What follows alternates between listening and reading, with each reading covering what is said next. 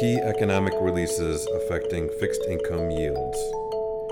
Insights into sectors influencing fixed income securities.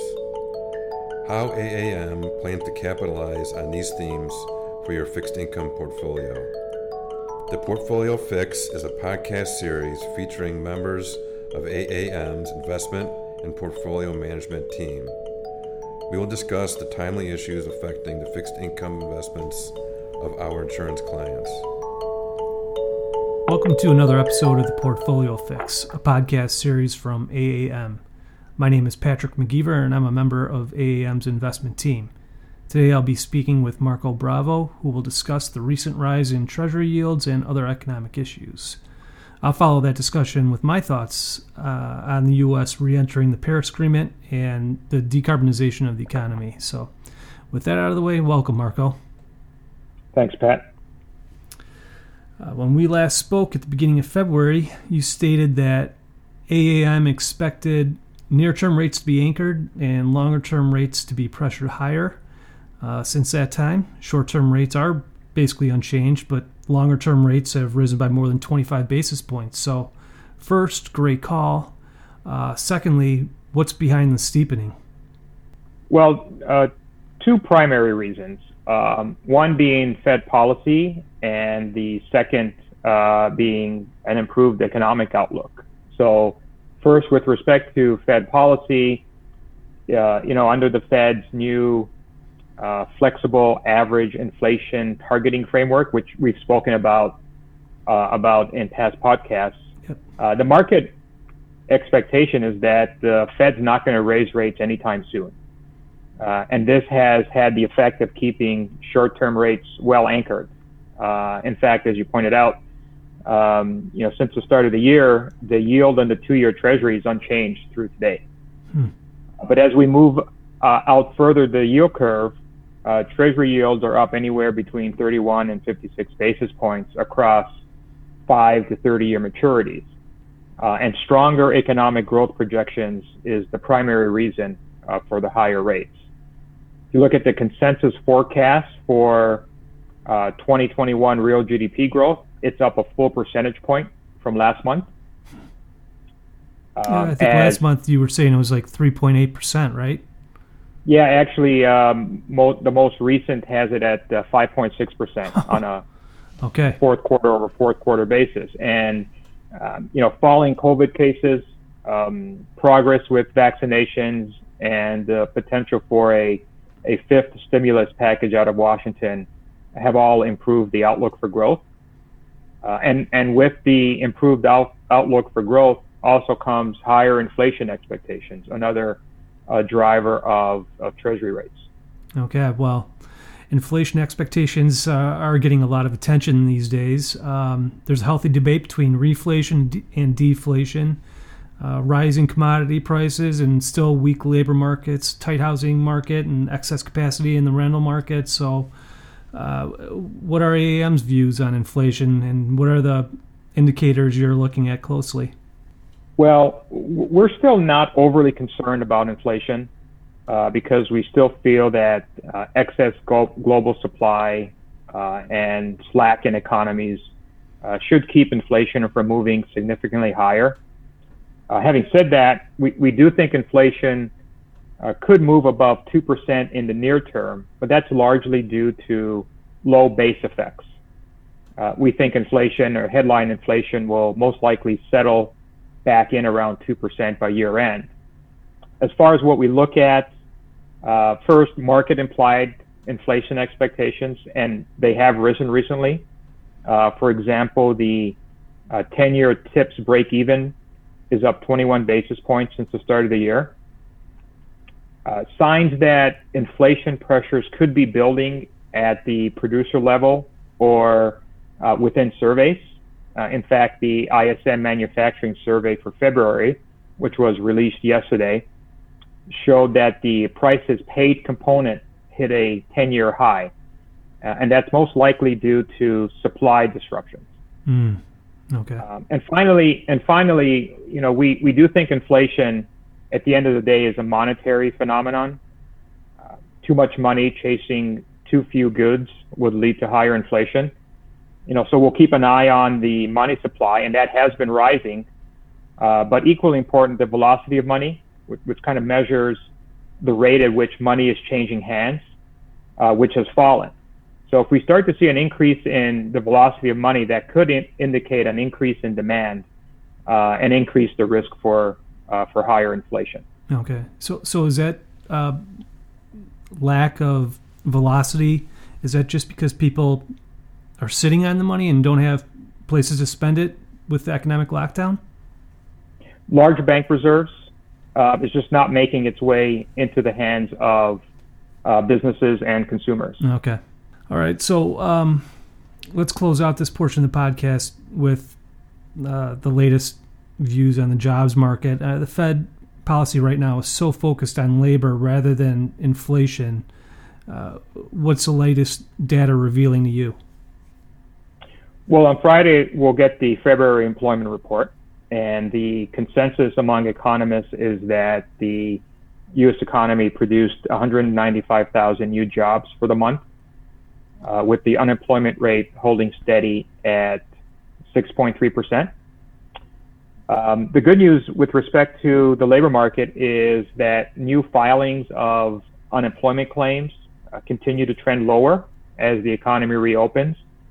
And we should see jobs come back in industries like retail and hospitality. We think the unemployment rate will continue to trend lower this year, but remain above 5%. Okay. Well, thanks for your thoughts on that, Marco. What do you say we switch seats here and you can ask the questions, okay? Sounds great.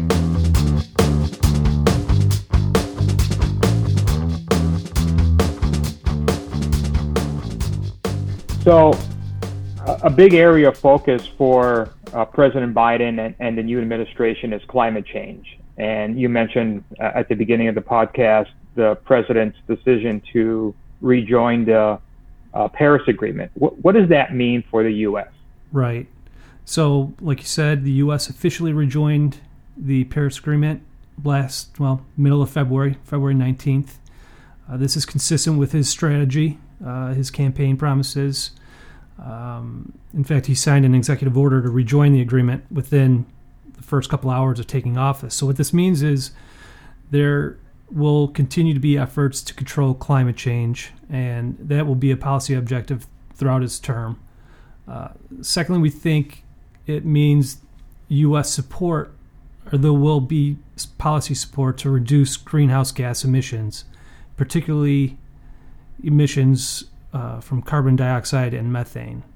And among the biggest emitters of these gases are the energy sector, the electric utility sector, and the agricultural sector. So we think there will be policy support for renewable energy and carbon sequestration.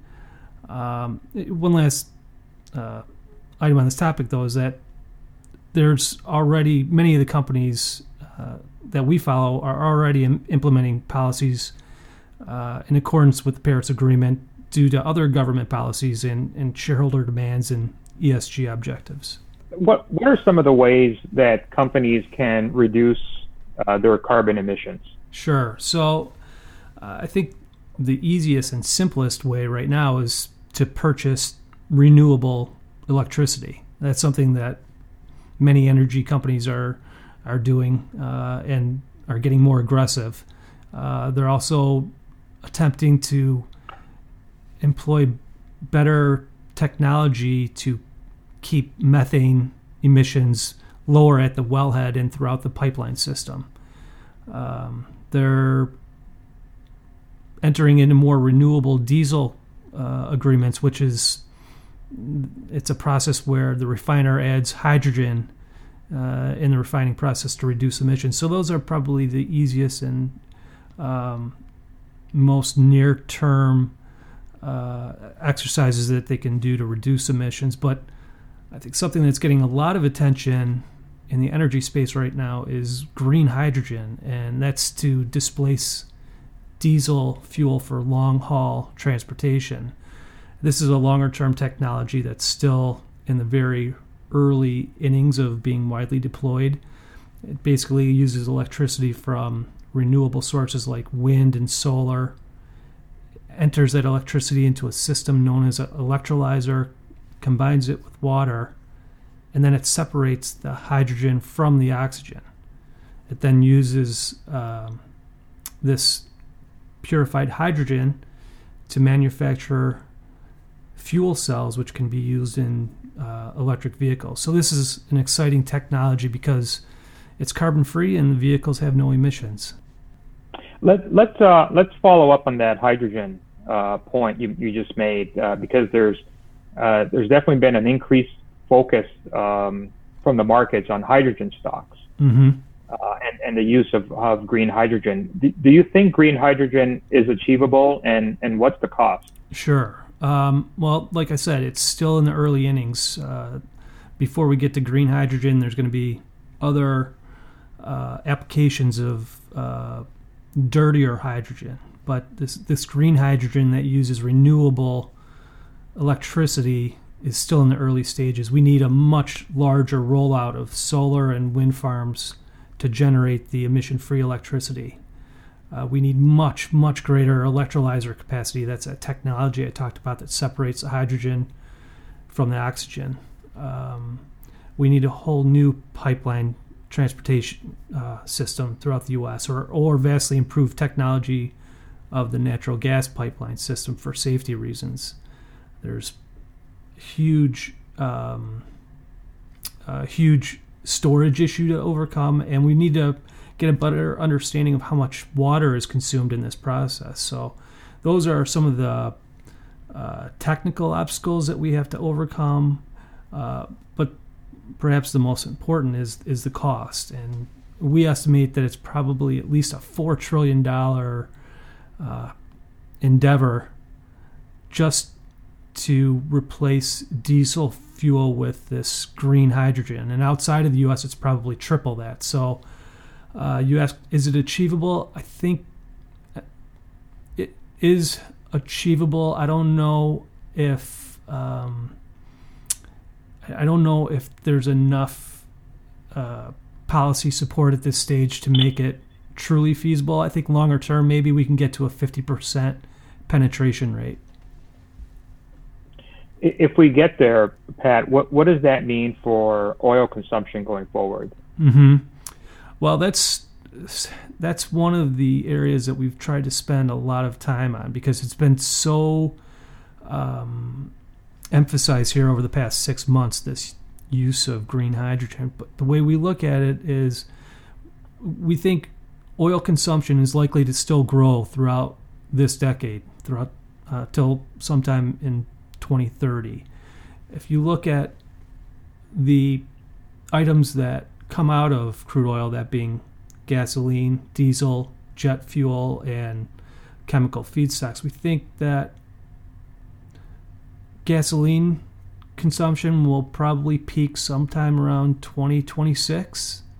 We think diesel consumption will probably peak sometime around 2027. We don't think jet fuel will be affected by this electrification of the economy. And we actually think that petrochemical feedstocks will grow. So we think there will be a subsequent to 2030, there will be a slow decline in crude oil consumption. Final question. As you know, at AAM, we believe that the integration of environmental, social, and governance issues, or simply ESG, will play a bigger role in the investment process. How does green energy tie in with ESG efforts by companies? Sure, you're right. There's been a big emphasis on ESG, and that's increased significantly over the past year. Fund flows into ESG mandates have risen dramatically, and energy companies don't want to be excluded from those capital flows any longer. So there will increasingly be efforts made by these energy companies to reduce carbon emissions so they get access to that ESG capital. But one thing that I think investors should be aware of is that there's been this notion out there that ESG companies have outperformed their non-ESG counterparts for some type of, call it a sustainability premium.